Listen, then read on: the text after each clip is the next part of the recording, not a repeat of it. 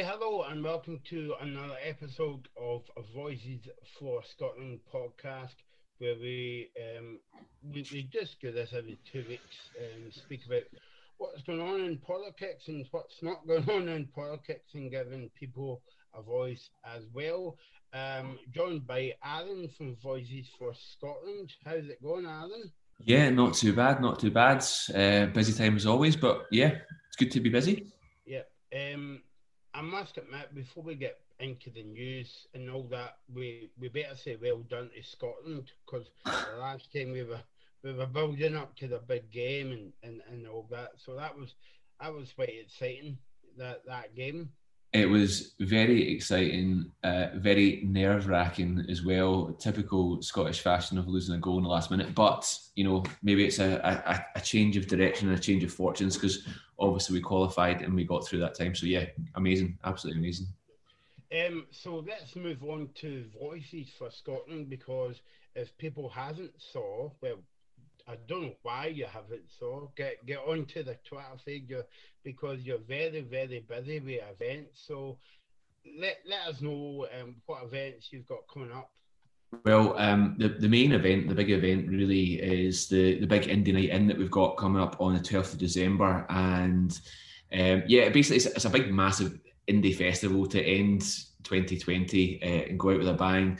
We've got we've got Elaine C. Smith hosting it. We've got Dougie McLean, Jackie Kay, Jenny Godley, Annie Reader, Leslie Riddick, Val McDermott. The list goes. It's an amazing lineup, and we're really excited to share that night and share that event with everybody. So yeah, more information on that is on our website at voicesforscotland.scot. And you'll get a prompt to go to the page for the big Indie Night In. But yeah, really exciting event. Really great way to end the year. We've got music, chat, poetry, comedy, everything that you want for a sort of end of year party. And all the money that tickets are £10 for that, which is great value for a day long festival. And all the money that we raise for that goes into our campaign fund, because we've got a lot happening with the campaign. We're launching a new thing called Be a Voice in the next couple of days, which you can go to our website and see more about that as well. But it's about connecting people and people telling their stories about why they support independence. So, and also we're going to be supporting the artists that are involved as well. So we've also quite a few big names in there as well, but there's some other artists that have struggled this year because they've not been able to do gigs and stuff like that as well. So a percentage of the money that we bring in from that will go to supporting those artists as well. So that's the big thing. We've also got our usual get-together events. We've got one a week tomorrow on gender balance in Scottish politics. And we've also got one tomorrow night on a very pertinent topic on Scottish borders with Bill Austin, who we're also joined by today. Yeah, I was going to say, instead of listening to me and you speaking waffle and on, well, maybe not you, but I kind of waffle on it quite a lot. But before Alan says it, yeah, I do waffle on, because I know you're dying to say that there, Alan. No. But without further ado, we're joined by Bill Austin today on the podcast. Hi, Bill. How you doing? I'm not bad. Thanks for giving up your time, because I know it's a busy time at the moment. No dramas. We're looking forward to this. Yeah. So I'll just hand over to Aaron. Yes. Yeah, so Bill, you've written a paper for the Scottish Independence Convention on borders, which is part of a series of papers, the transition papers, which outline where an independent Scotland needs to be and highlighting some of the key issues. So maybe I don't know if you could just start off with giving us a bit of an overview of the paper you've written and the sort of key findings from that. An overview would be, it really sort of falls into four areas where the UK government currently is on borders and the Stramash and the Burach that they're in. And then to dismantle the hard border pejorative term, because it's a made-up term. It belongs to Project Fear 2. And then from there, move into where a Scottish customs service should look like and what its priorities should be. And then finally, the aspirational side, because although on the one hand, people might say, oh my God, that's a lot of change on the horizon for self-government. Well, actually, to have a customs service in Scotland to be saying the top 5 in the world, because there's a lot of help out there to actually make that happen.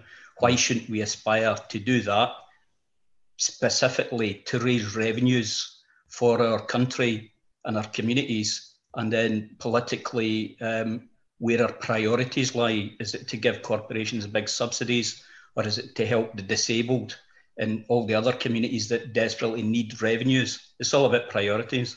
Yeah, definitely, and that's actually a point that I picked up on from the paper, and I'll maybe come back to that in a minute or two, because one of the first things I wanted to ask you about actually was about a hard border. Now, this has obviously really dominated the narrative when it comes to Brexit, about a hard border in Northern Ireland. And one of the things that I wanted to ask you about was where does this, as you sort of phrase it, as a sort of myth about a hard border, where does that come from, and how does the debate in Scotland move away from that? Because with independence, Scotland probably would seek to rejoin the EU and would probably have alignment with the sort of EU standards and policy. So how do we move away from that myth about a hard border and get around that? Well, if there's people watching this just now and they're into a wee bit of audience participation, invite them to grab their phone and have a quick look at Google in the World Customs Organization, because obviously internationally that's the overarching organization. And World Customs Organization, on the front page of the search box, tap in hard border and tell me what comes up. If anybody finds anything, could they let me know? And then the second one, the one down from that, is the membership rules to join the EU are included in the EU acquis. And these are fairly specific terms laid out by the EU. Same thing, grab your phone, find EU acquis, where you'll get about 14 chapters, mostly on customs, where here are the rules that we would have to comply with. Tap in hard border, let me know what you come up with. So it just completely blows hard borders out the water. Where does hard borders come from? It's an easy MSM term to frighten people. It's an aggressive thing. The way the World Customs Organization and the EU customs organizations set themselves out is to facilitate trade and encourage trade. Clearly, within that, the customs are a law enforcement organization, because whatever law you've got saying you must pay revenue on these goods, well, that's there to be enforced. But what I'm saying is there's ways of going about it. Hard border, or put it another way, you're now the ambassador for Scotland and you're trying to sell us as a country to invest in and trade in. And you're sitting there dressed like an SS general, in black with silver runes, and saying, we've got a hard border. We kind of go about things a different way. I mean, for goodness sake, common sense and logic would tell you that's daft. Yeah, and it does. Just the term hard border does create quite an emotive sort of mental imagery of checkpoints, and I don't know if anybody's ever visited Berlin and got to Checkpoint Charlie, or thinks to checks in Northern Ireland as well. It is very emotive, and I guess that's the narrative behind what we hear about so much in the Brexit debate. Yeah, and this is where it gets kind of, how do we shift Scottish opinion? What I would suggest to everybody listening in is, don't think in terms of the wee stretch of land between the Solway and the Tweed. When you have a look at a map of Scotland and a 200-mile circumference to our waters. What you have to do is lift your sights on this from a wee bit of hard border to a legal jurisdiction, which actually is gymongous. And for Scotland to set up a customs service, what are we talking about? Where would you like this hard border? Would you like it in Barra? Would you like it in Unst? Would you like it in the beach at Ballantrae? I mean, this is where it gets kind of daft. So, you know, any customs service, and this is where my own experience in Africa and Eastern Europe comes in. You sit down with a blank piece of A4 and you work out where your revenue strategy is. Your government tells you where you would like to raise cash, and then you hand it across to the customs service, and they carry out risk management analysis, and from that falls out, okay, we've only got 1,000 troops. Where are they actually going to be? Are we going to put 1,000 troops between Solway and Tweed? Again, you know, like even just thinking about it like that, that's daft. Yeah, absolutely. And on that, in the report we talk about smart borders. Can you give us a bit of an explanation of what that actually means? Yeah, well, rewind to what was suggesting about Scotland's customs legal jurisdiction, which runs from Solway, Tweed, all the way up to Unst, all the way out to our oil fields and what have you. Within that huge area,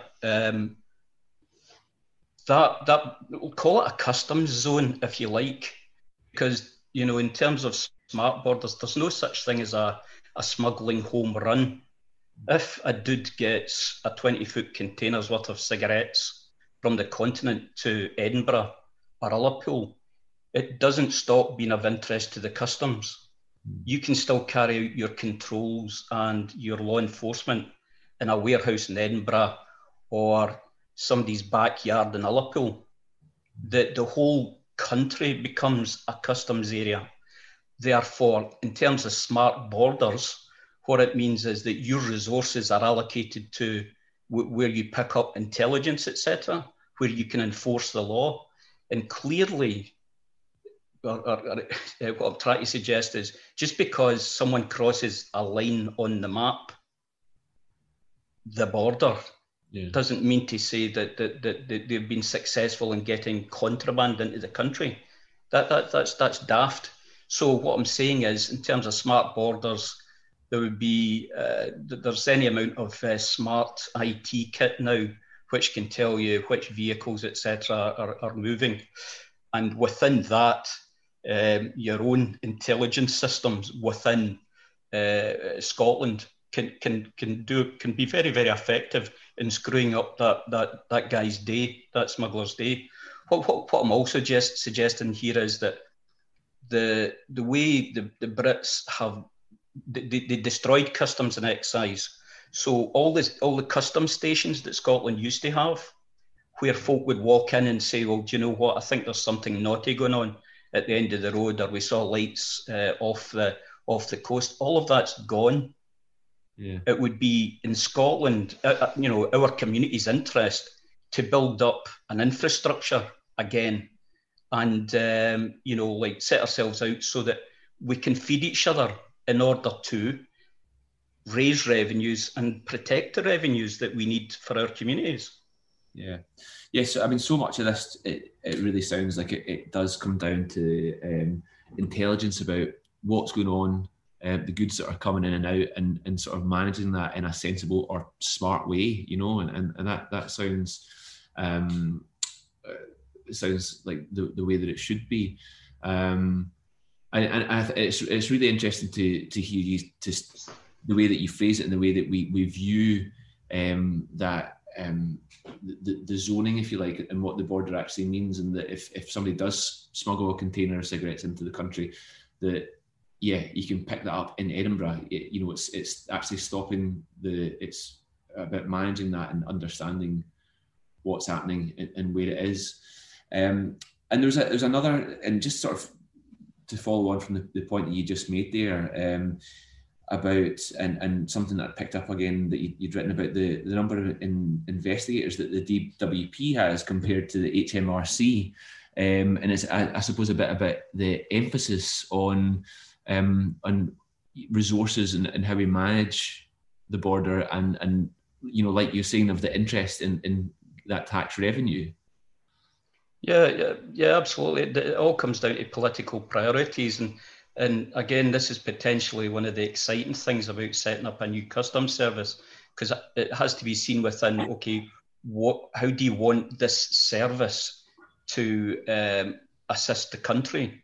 And the answer is find the money legally while facilitating legitimate trade.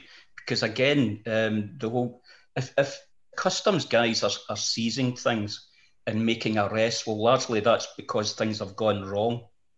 The way it's normally explained is a traffic light system. Green is compliant importers and what have you. Orange is where people are new to the game or that they're not actually very experienced. And then red is the enforcement side.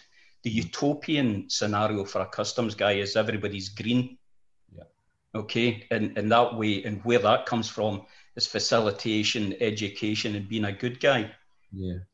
Then, you can manage your resources into, okay, well, if we do have red traders, what resources do you want to put in? What size of black economy do you think the country could cope with? Because, cash trading and all the rest of it, that's actually really hard to nail. In answer to your question about the DWP, well, that's exactly where our political priorities determine whether you're chasing a guy for his £71 a week ESA because he's cleaning windows for cash. Mm. Do we want to chase that guy? Or should we maybe have a look at the corporation who generates ridiculous amounts of wealth in Scotland and then shifts that wealth to a tax haven? Should we be thinking about that? Obviously, what I would suggest is that's where my resources would be going. No, absolutely. And what strikes me is that this is something that really affects everybody in the country in terms of the tax revenue that we bring in, because that is money spent on hospitals, on infrastructure, on transport, and all the rest of it. But it's something that we can't change in Scotland as it is now. I mean, because these are reserved matters, and the only way that we can make those changes is, first of all, to have independence, but then also to have the public and political will to put in place a system and a structure like you're describing and like you've suggested in your report.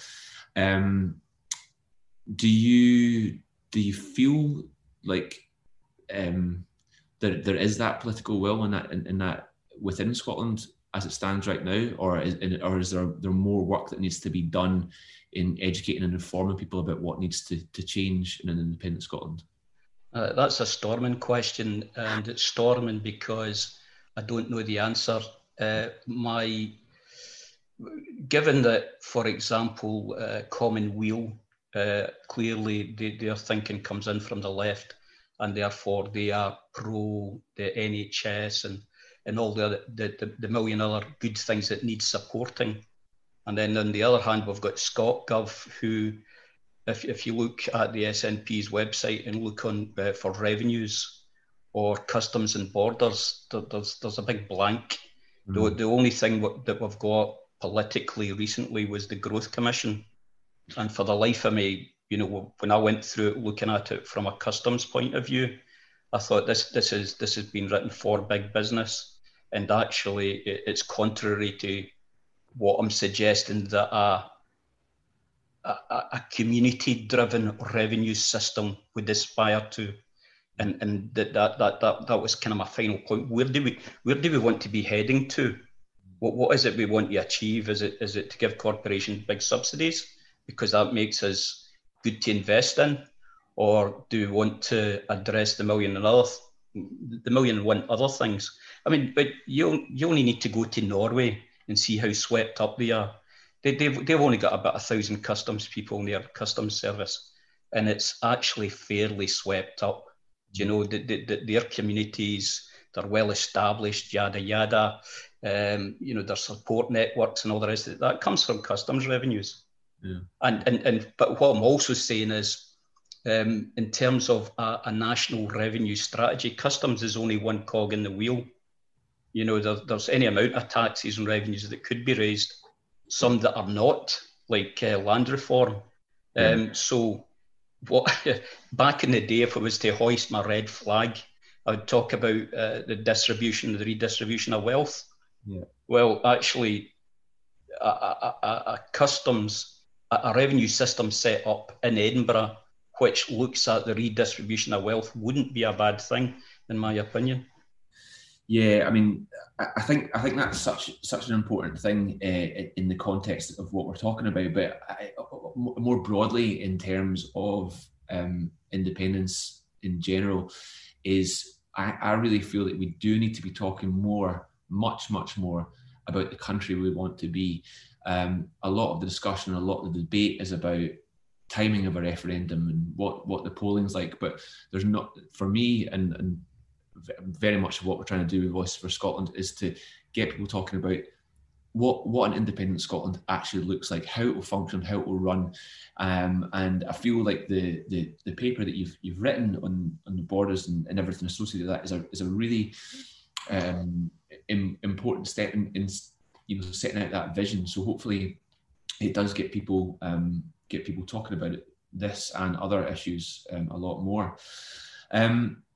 The other thing I was going to, it's maybe a bit of a step backwards in the conversation, but I think it's always a useful exercise. I find if you look at the systems that you have in place right now, and you think, if I was going to create a similar, if I was going to create something like HMRC or customs or the new borders policy, would I do it the same as it is today? From your experience and from the report you've written, what are the sort of key things that need to change from where we are right now and where we need to be? Okay, when London talks about regaining control in the hard borders, what they're talking about is being anti-immigration. The UK border force are the guys at ports and airports, but they're 90% focused on immigration. And therefore, the revenue side of life, collecting the revenue or establishing, the contraband side of life, that's not happening. So, with the best will in the world, what do we want? Do we want just to be anti-immigration and xenophobic? I can't remember the exact phrase, the unwelcoming society thing. Yeah. Is that what we want, or do we want Scotland to be a front foot EU member state or EFTA state where actually we can trade with folk, we welcome freedom of movement and all of these good aspirational things? The way the UK is currently set up is dysfunctional, because just mentioning the UK BF side of it, that's immigration. There are no customs guys at ports and airports. There hasn't been a customs officer at a port or an airport since 2005. So there's a bit of a fig leaf going on when you hear politicians saying, yeah, customs officers, customs legislation. They're having a laugh. Gordon Brown got rid of customs and excise in 2005. So what we've got is two separate organisations. HM Revenue and Customs, the customs bit, all work inland. They all work at VAT offices or inland revenue offices. There are no customs officers in ports and airports. So where's your hard border now? I think that'll come as a shock to a lot of people to believe that, because when you come through the airport, do you have anything to declare? It doesn't matter which line you follow. There's nobody there. Is that right? There hasn't been. I mean, this is the insanity of it. That they've been allowed to get away with it, say, for the last 15 years. But all of these terrible misgovernance, dysfunctional choices that they've made, they're all coming home to roost now, because everybody's, London's saying, well, we've really got to do this customs thing. But this, and amongst that is the hypocrisy of it, in terms of on the 1st of January, there's going to be an honesty box system for 6 months. They're just going to wave everything through. Does anybody see a problem with that? That's well, I was going to say that's crazy and unbelievable, but it's difficult to find things that are unbelievable right now, with just the way that everything's been handled in UK politics for the last few years. So, yeah. Well, actually, in terms of, hold that thought, last week in Glasgow, there was a seizure of 4 million cigarettes, which was about 1.6 million revenue lost to the system in Glasgow last week. Yeah. So it's not something that this is Buffalo Bill's big idea for the day. This is happening all the time. Yeah. And the revenue lost to our NHS and to our communities is criminal. Well, who brought this about? The London government. Mm. So what I'm suggesting is we've got a blank piece of A4. We can do this so much better. I think a really important thing that I'm getting from this is about changing the narrative of what we talk about when we think about borders, and because I think that over the last decade or so, I feel like the right, the xenophobic movements have taken over the narrative of what a border means, and it really is about immigration and being anti-immigration.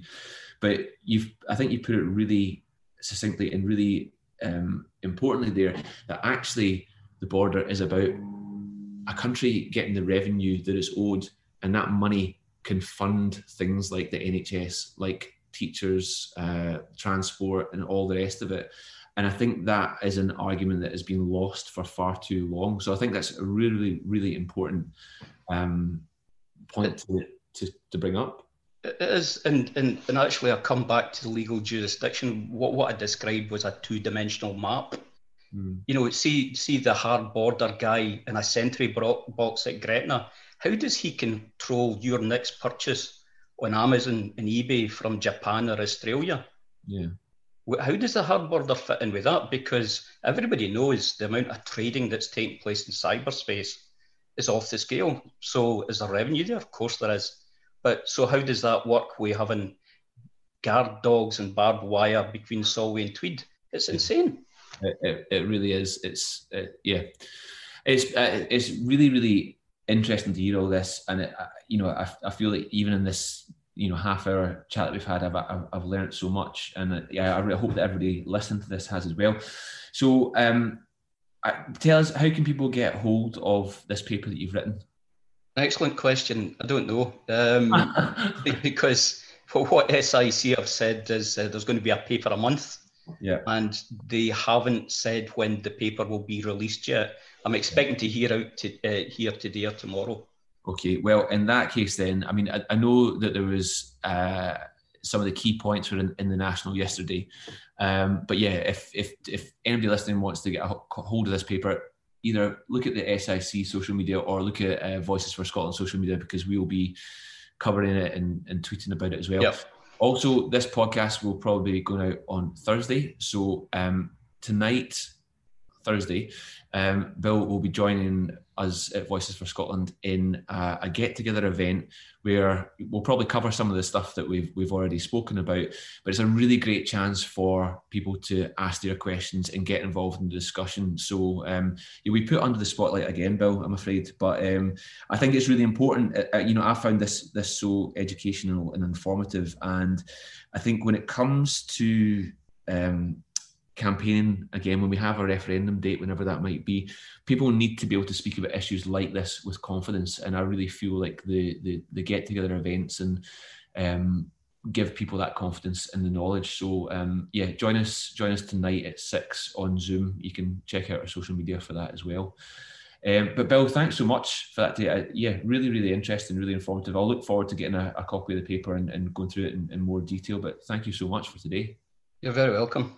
Okay, we'll see you soon. Okay, thanks a lot. Cheers.